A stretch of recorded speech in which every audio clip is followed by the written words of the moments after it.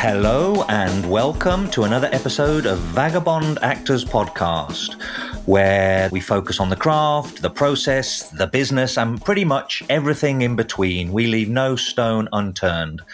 My name is Gary Condes, and I'm talking to you from London in the UK, and I'm joined by my fellow actors and acting teachers and coaches, Brian Kasp, who is based in Prague, the Czech Republic. Hello, Brian. How are you doing over there? Hanging in there? Yeah, it's good. It snowed today. It was really nice. Oh, fantastic. Really beautiful. Is it a winter wonderland, Prague? Because Prague's got that backdrop for it. The first hour of the snow is a winter wonderland, and then it turns to slush, and it gets real gross when you're crossing the street. So, Yes, it is, and no, it isn't. You just described Chicago in March.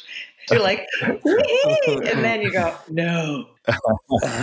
Yeah, it's beautiful for a little while. Yeah, we had a flurry in London. We hardly get snow in the big smoke here. We get it occasionally, but we got dumped on for 24 hours and now it's gone. But, you know, particularly in London, we get it so seldom that it's such a big deal when it does snow and sticks and it's that fluffy stuff. Oh, it's great. Yeah. So, Andrea, how is the snow factor in Mallorca?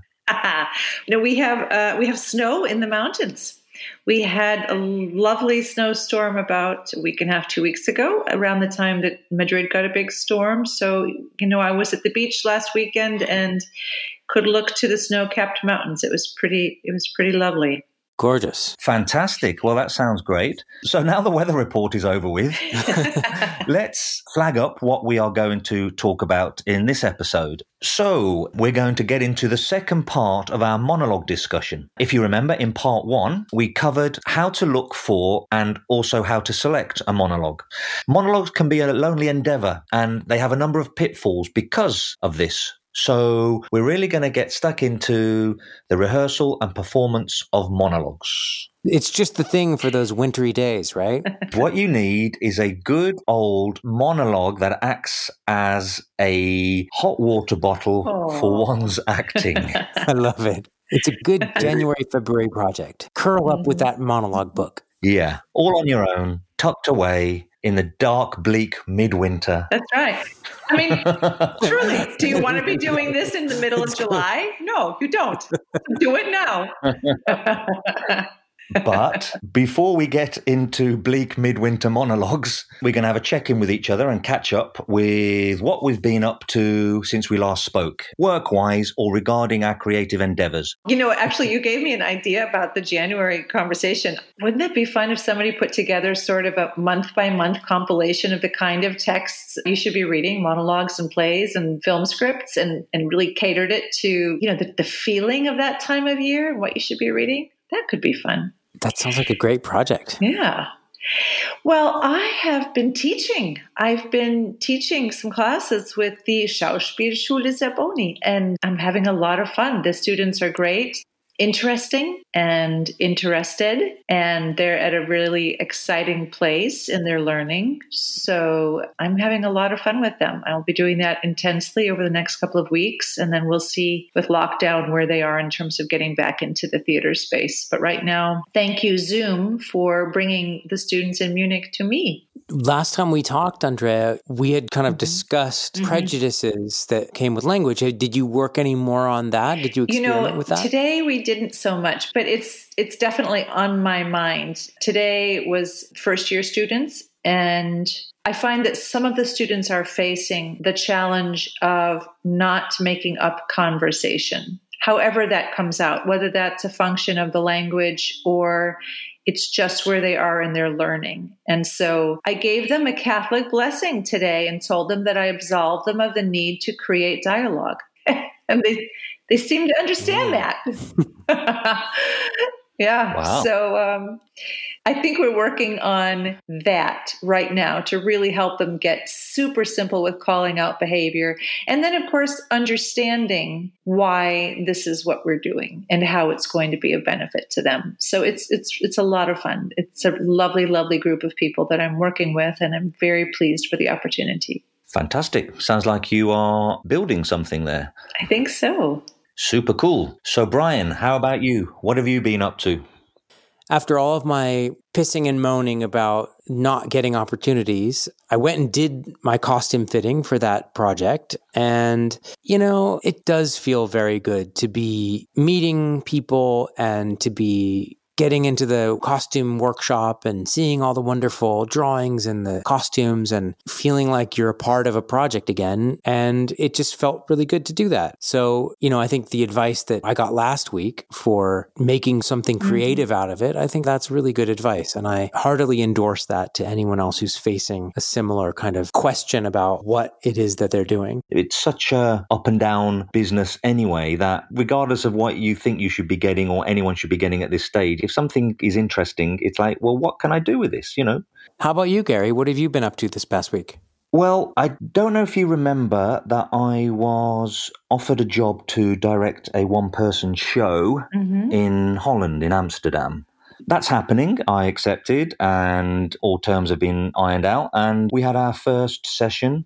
So just to recap, this is not a play. This is a devised piece from scratch, where this actor, who has a background in storytelling, which is, different from dramatic or comedic plays or work of that nature, and he wants to do something more with it. And I'm like, well, if you want to make it more theatrical, I'm your guy. I'm going to make it more theatrical.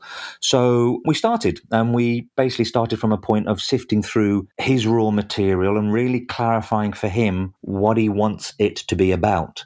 Now, we don't have to make any concrete decisions, but we got to make a start. So it was a great way to exercise another aspect of our analytical and interpretive skills and, the gentle art of filtering complex concepts into simple but no less deep theatrical ideas. And that's, helped me a lot. The way I look at a written script, it's with me, even though we are creating it from scratch, it's with me as a way of projecting into the future as to what we might finally end up with, something similar. So that's what I've been doing this week, and it's great to put another hat on. Been doing a lot of coaching and teaching, and so it'd be great to sort of get the juices going from the ground up and eventually direct it in Amsterdam. Hopefully, fingers crossed, if all goes well and things are opened up, we're aiming for the autumn of this year. Okay, well, let's get talking about these monologues. I'm excited to hear what you guys say about how to rehearse them and how to get them up on their feet. Fantastic. Cue drums. This episode of the Vagabond Actors Podcast is brought to you by our friends at We Audition. Now look, we all know that auditioning in a pandemic sucks. You can't find the right partner, and if you do find the right partner, how are you going to connect with them in real time and have the read be seamless? Well, We Audition can help with that. They make it easy to find a partner, and they take care of all of the technical stuff so that you can focus on what really matters, your audition and being awesome. Not only does We Audition allow you to find partners that can help you really kick ass, you can be a partner that helps other people really kick ass and get paid for it. There's other really great benefits to being a We Audition member. You can have one-on-ones with top casting directors, you can get career advice from industry professionals, and a lot more. Right now, We Audition is offering a discount on membership to Vagabond Actors listeners when you sign up with the promo code VAGABOND25. So just go to weaudition.com, click on sign up, then click on the link where it says promo code. Put VAGABOND25 in the box and you'll get 25% off your membership. Now, back to the show. Cool. So we have our monologues, right? And we're raring to go. How do we work on them? How do we get them in our bodies, in our souls? What steps should people be taking, or what things should people be thinking about as they start to work on their monologues? Okay, so there's so much to cover. I would say that by and large, it's a lot of the similar work that you would do on a scene. However, there are some peculiarities because it's a monologue and not a scene, even though the monologue might come out of a scene. But I just want to start by, first of all, differentiating between a monologue and a soliloquy. Yeah, I was going to ask, what is the difference there? Well, for me, a monologue is between characters in a scene as part of a dialogue, perhaps just as a long answer to something, or a speech delivered to the audience for information. Whereas a soliloquy is the character's personal inner thoughts voiced aloud to themselves. It's kind of an old-fashioned voiceover, if you like. And one may assume, I'd say, that a character delivering a soliloquy is telling the truth of their inner thoughts. Monologue may or may not be. But that's the difference. And something that I learnt over time, the trap of a monologue is not honoring the fact that it should be treated always by the actor as an active incident between two people. Mm-hmm. So you need to know who you're talking to and why. Mm-hmm. And that makes it active.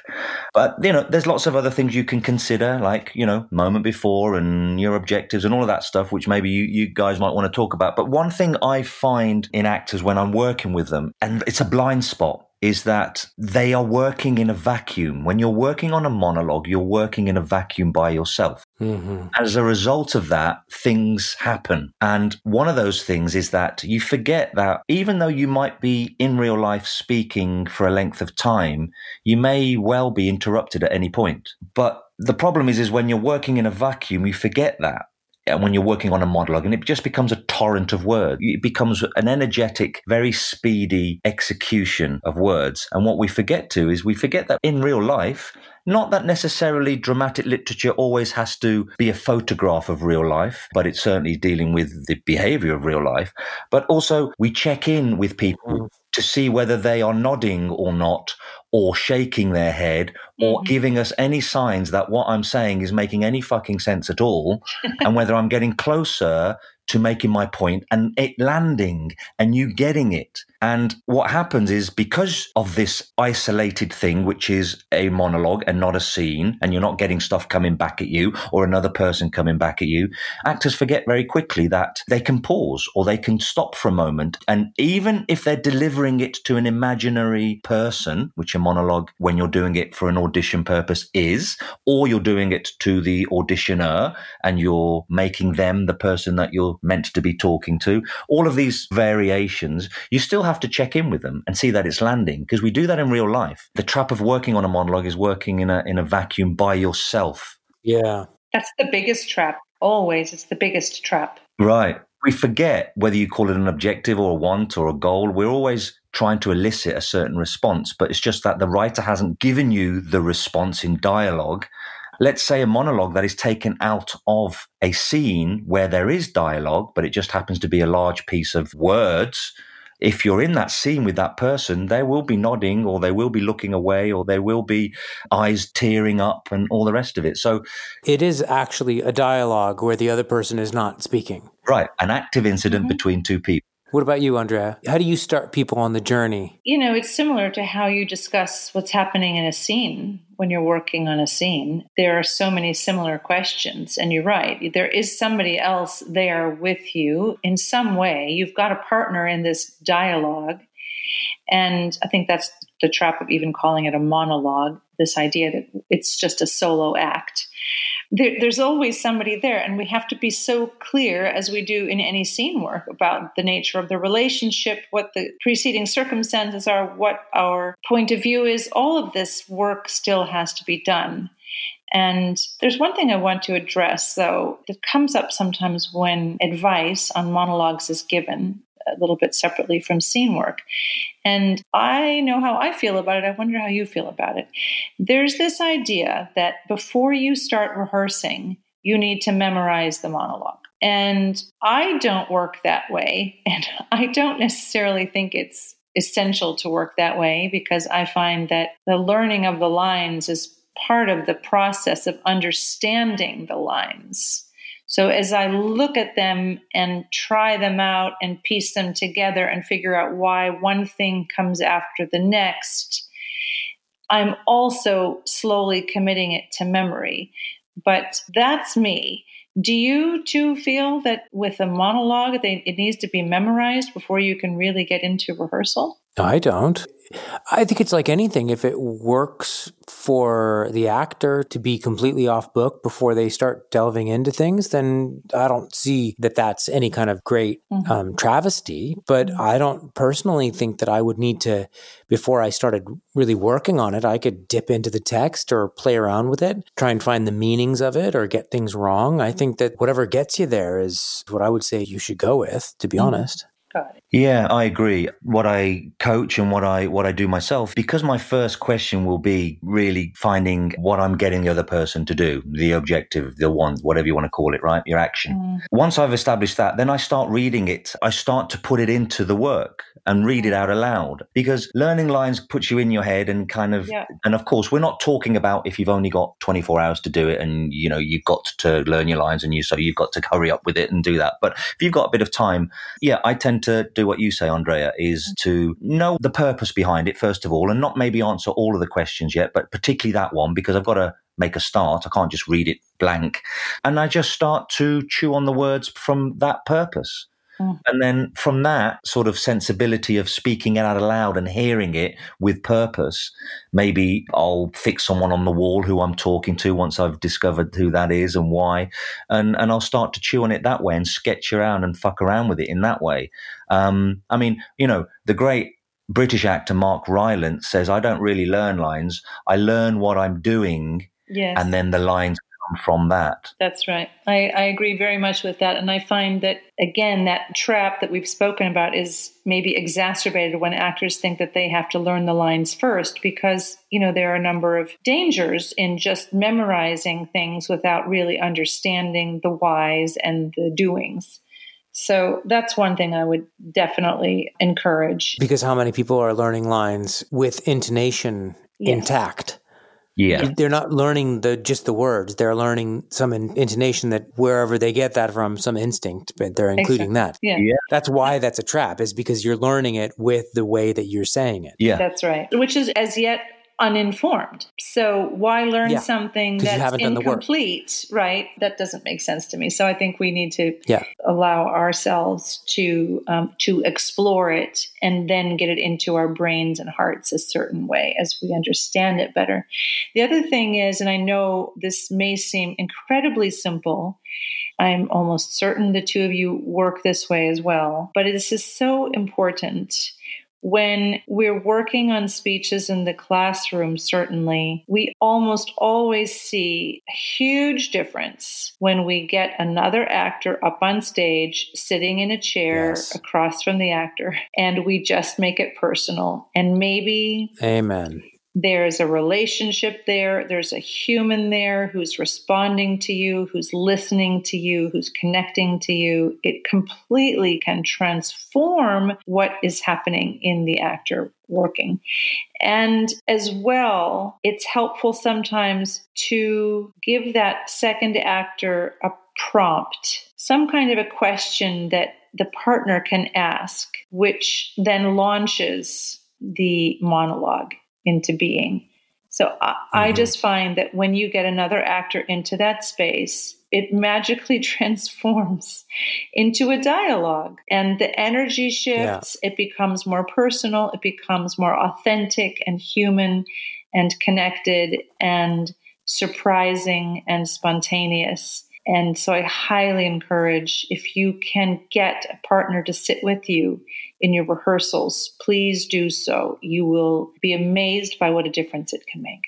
Because you're not having to imagine all of the responses. Mm-hmm. The responses you get for free just by the other person listening. Mm-hmm. You know, all of that work that you guys are talking about. Gary mentioned specifically about checking in, pausing. Are they listening? Are they getting it? Are they not? Are they angry? Are they bored? Right? Whatever the other person's actually giving you, you get for free. You don't have to create it out of your imagination. Yeah, absolutely. A classic one is when you ask a question or there's a question in the speech and the actor doesn't wait for an answer and just, are you listening to me? Because I hate you when you don't do that. Yeah. It's like, are you listening to me?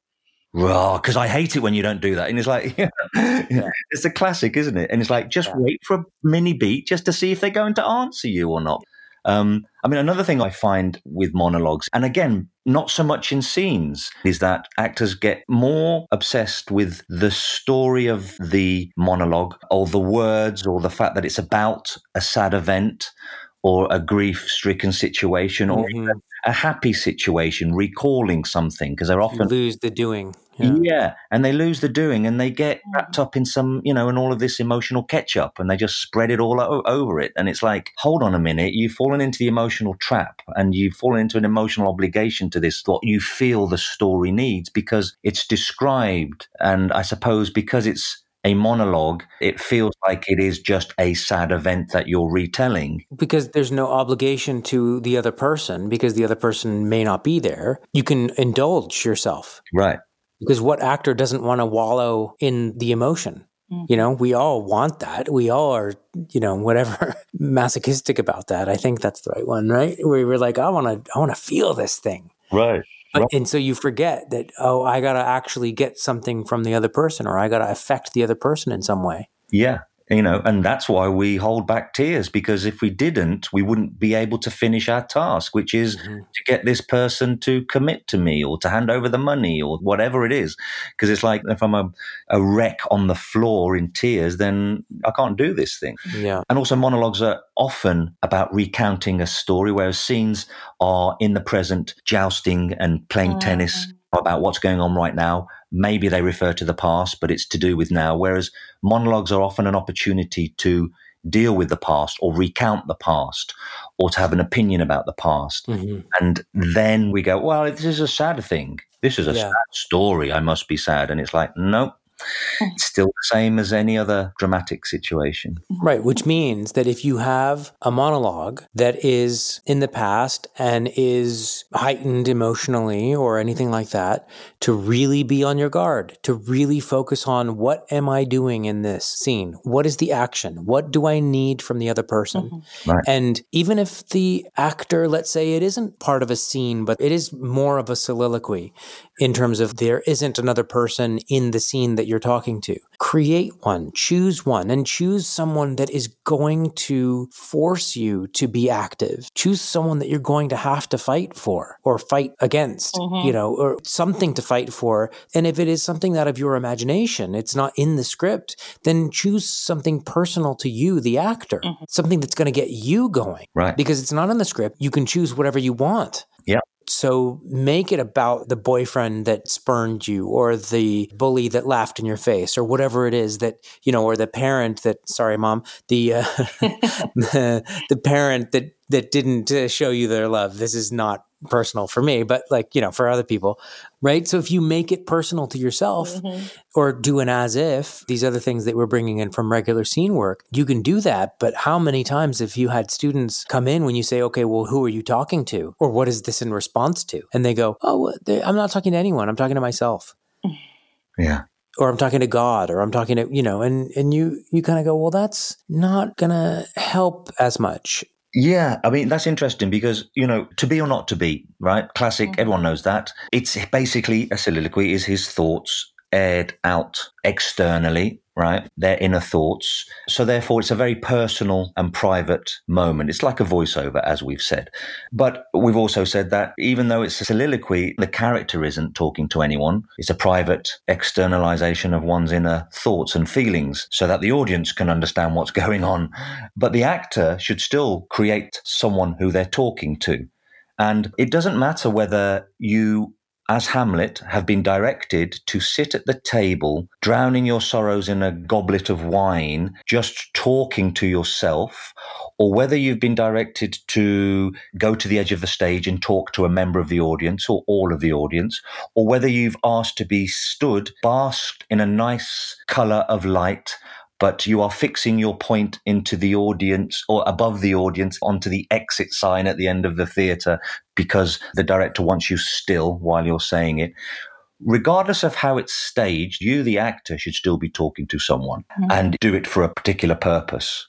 You know, what to you is Hamlet? Well, he's got lots of problems and he wants to get it off his chest. Well, who do you talk to when you're off your chest? What is it that you want to resolve? Well, I talk to my psychiatrist, or I talk to my sister, or I talk to my mother. And what is it that you want from them? Okay, well, then there you go. Try that. Yeah. And then, as Andrea said, when you're rehearsing it, if you can, put someone else in the room that you can actually practice talking to. Yeah. And get the feeling of what that is. Even if that person is not going to be there when you actually perform it, the experience of actually saying it to someone will fundamentally change how you go about getting your objective achieved. Yeah.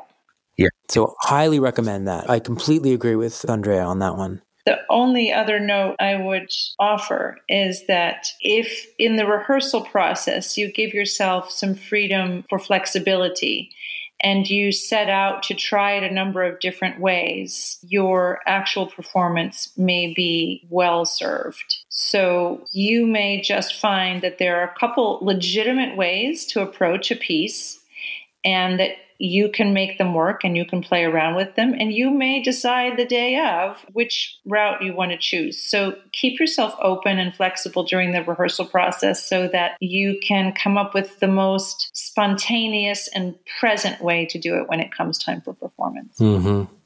And my very technical last point, because it's come up a few times, whether you're going to be performing the monologue to the person that's actually in the room with you, like the agent or the auditioner. Yeah. And I probably would recommend not doing that. Or to a specific audience member. I would recommend not doing that unless you were specifically asked by the director or the agent or the auditioner to do that, because that involves the person who is watching in a participatory way that is a different involvement than an observational way. Mm-hmm. And it puts them in a specific role that they may or may not want to be in. And for me, if I'm directing something, which doesn't happen that often, and someone is doing a monologue to me, it changes how I interact with them to the point where I can't be as objective. It makes me much more subjective. Mm-hmm. So I just be very careful with, are you putting it above their heads or putting it in an empty chair next to the person or something like that? I just be very careful with that. Do you guys have a different take on that? Yeah, it's interesting because I do the exact opposite. In theatre, I direct actors to do their monologues to the audience. But to a specific audience member? Depends. Sometimes a specific audience member, one, because if you connect to the one, you connect to all of them. Mm-hmm. Or if, depending on the piece and what it requires, because sometimes it might lend itself to talking to a number of people. Mm-hmm. Chekhov and Shakespeare obviously is obvious because that lends itself a lot more. But I like to see a connection to the audience. So I get actors to treat an audience member like it is their psychiatrist or their God. I mean, you mentioned God earlier. Sometimes I've had a couple of religious people who've gone, well, this is who I turn to. And I go, well, do it. Not in an audition, though. I'm talking about performance. Mm-hmm. Yeah, okay. But in an audition, it's notoriously not liked by audition panelists. I mean, they don't like it, and casting directors don't like it. I don't advise it. But I've gone in myself as an actor and gone, would you mind if I delivered it to you? And they said, most of them have said no, but some of them occasionally say, yeah, go for it. And directors. Mm-hmm. And I don't ask with every situation. It was because it felt like it lended itself and it was very personal. Mm-hmm. I did it on a couple of occasions where there was a sort of a goodbye speech. It was very simple and naturalistic. And if they said no, then I just picked a spot on the wall above their heads. But if they said yes, I did it to them. And one time someone got very emotional, and was great with it. One else got emotional and was she said, I was a bit uncomfortable there. But I'm kind of like, well, I want to give you an experience. So that's my take. I don't advise it to do it at auditions of any sort. Right. And I think that's where I was mostly thinking. But for theatre, I think, I try and connect with the audience. Cool. Excellent. Well, hopefully this conversation, this two-parter, has been really informational for our listeners. I've certainly enjoyed getting deep into it with you guys, as always. And now let's close out the episode, as always, by finding out what pieces of art we might be recommending to our listeners this week. Is there anything in particular that you've seen, read, heard that has inspired you or that you feel we should know about? Yeah, I binged watched, it was surprise, the fourth and final episode of Call My Agent, which is a French series which is set in an actor's agency in Paris. And it's really fun.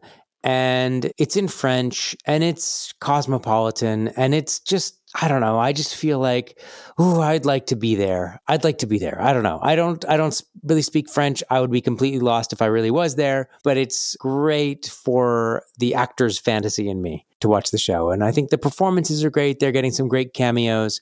Basically, each episode has a big star that is supposedly handled by the agency that is the star of the show. and there's some issue that the agency has to deal with contracts, or the actor doesn't want to do the movie, or they want to do the movie, or they're sleeping with someone and they can't, there's all kinds of intrigue and funny. And it's real fun. It's very, very fun. So Call My Agent on Netflix. It's really fun. There's 4 seasons and they're all really great. So that's what I would recommend. Very good. Gary, what about you? C'est cool, as they say in France. Très cool. Yeah, well, I suppose we've been so much talking about binge watching, and there's still plenty out there, although I feel like, maybe I've overdone it a bit. So I've been reading a lot more lately, fiction. And what I've been getting into, which is a bit more bite-sized, is short stories, particularly Raymond Carver's short stories. And I really do recommend these short stories because they are such great human stories, mainly relationship-based, very naturalistic, very idiosyncratic characters, but situations are very universal and they're about ordinary people and the struggles and obstacles of life and, how they impact on one's spirit, one's human spirit. And they're funny. Some are just plain tragic and achingly painful, and some are very humorous. So there's a fine balancing line between the tragic and the humorous. And the fascinating thing about Raymond Carver is he openly acknowledges an influence of Chekhov, and he's often described as a modern-day Chekhov and his rightful heir. And you can really get that in the nuance. And they are just such brilliant, even though they're short stories, they might be 10 pages long, they pack so much detail and nuance in. You just come away and, his titles are just the best titles. It's like what we talk about when we talk about love. It's not, about love or what we talk about love. And when we talk about love, it's like what we talk about when we talk about love, which is great. So they're brilliant. And also another thing is along with John le Carré, as I've mentioned, and his characters, and along with Dickens, I sometimes use Raymond Carver's short stories as ways of getting into character for exercises, for advanced work, for people to draw on, along with Hemingway's short stories too are fantastic. So I recommend Raymond Carver's short stories and really getting into the achingly tragic, mundane human spirit of life, or the humorous, mundane elements of life and relationships. So yeah, that's my tip. Raymond Carver. Excellent. I love it. Who, incidentally, if you want to spin off from that into a movie, then of course you've got Robert Altman's Shortcuts, which was based on Raymond Carver's short stories.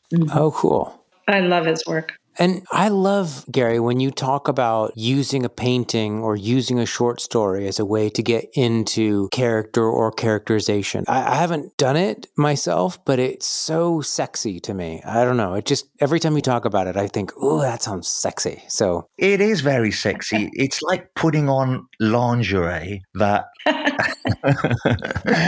don't know. Well, I wouldn't know. I think I want to stop there. Yeah, okay.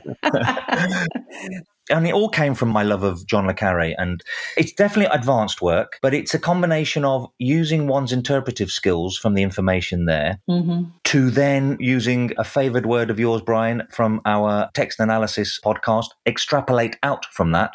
And it's got to be advanced work because there's often a lot of descriptions, of course, detailed descriptions, there would be in fiction, like there might be in a casting brief, but it's advanced work because we know where we got to get to now, and it's our imaginative faculties are being massaged. We got all the other work down, and it's really about being able to let the imagination run with it and still end up with something tangible and actable at the end of it.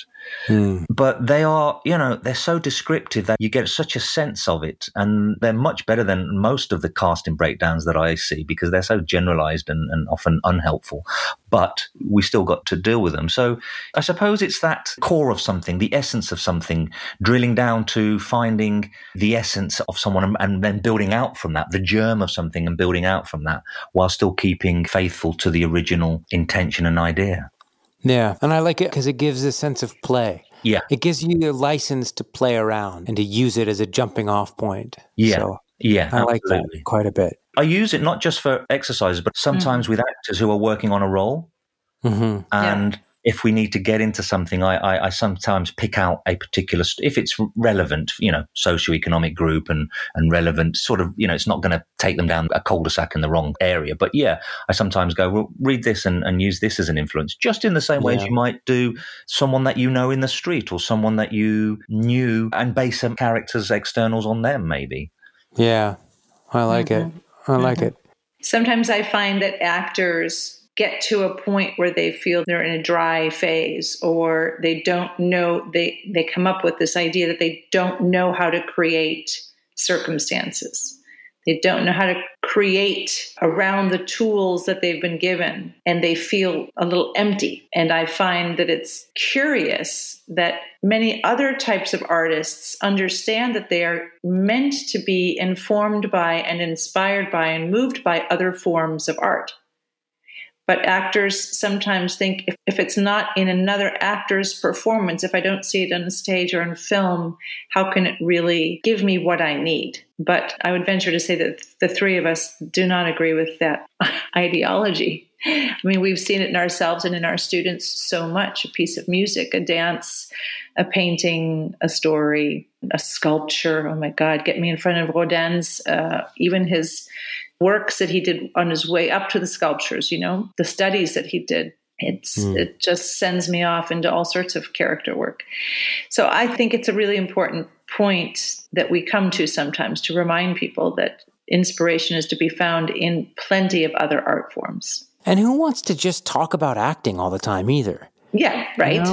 You go to a party and all you're talking about is acting.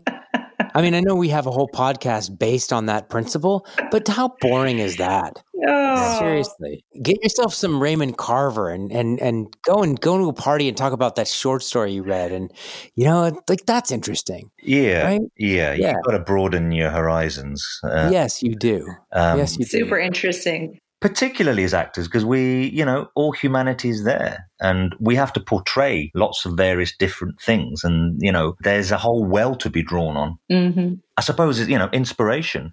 I mean, you get a set designer and they're getting mood boards from all over the place. Yeah. Yeah. It's only similar. It's like an actor's mood board, if you like, thinking about it. That's it.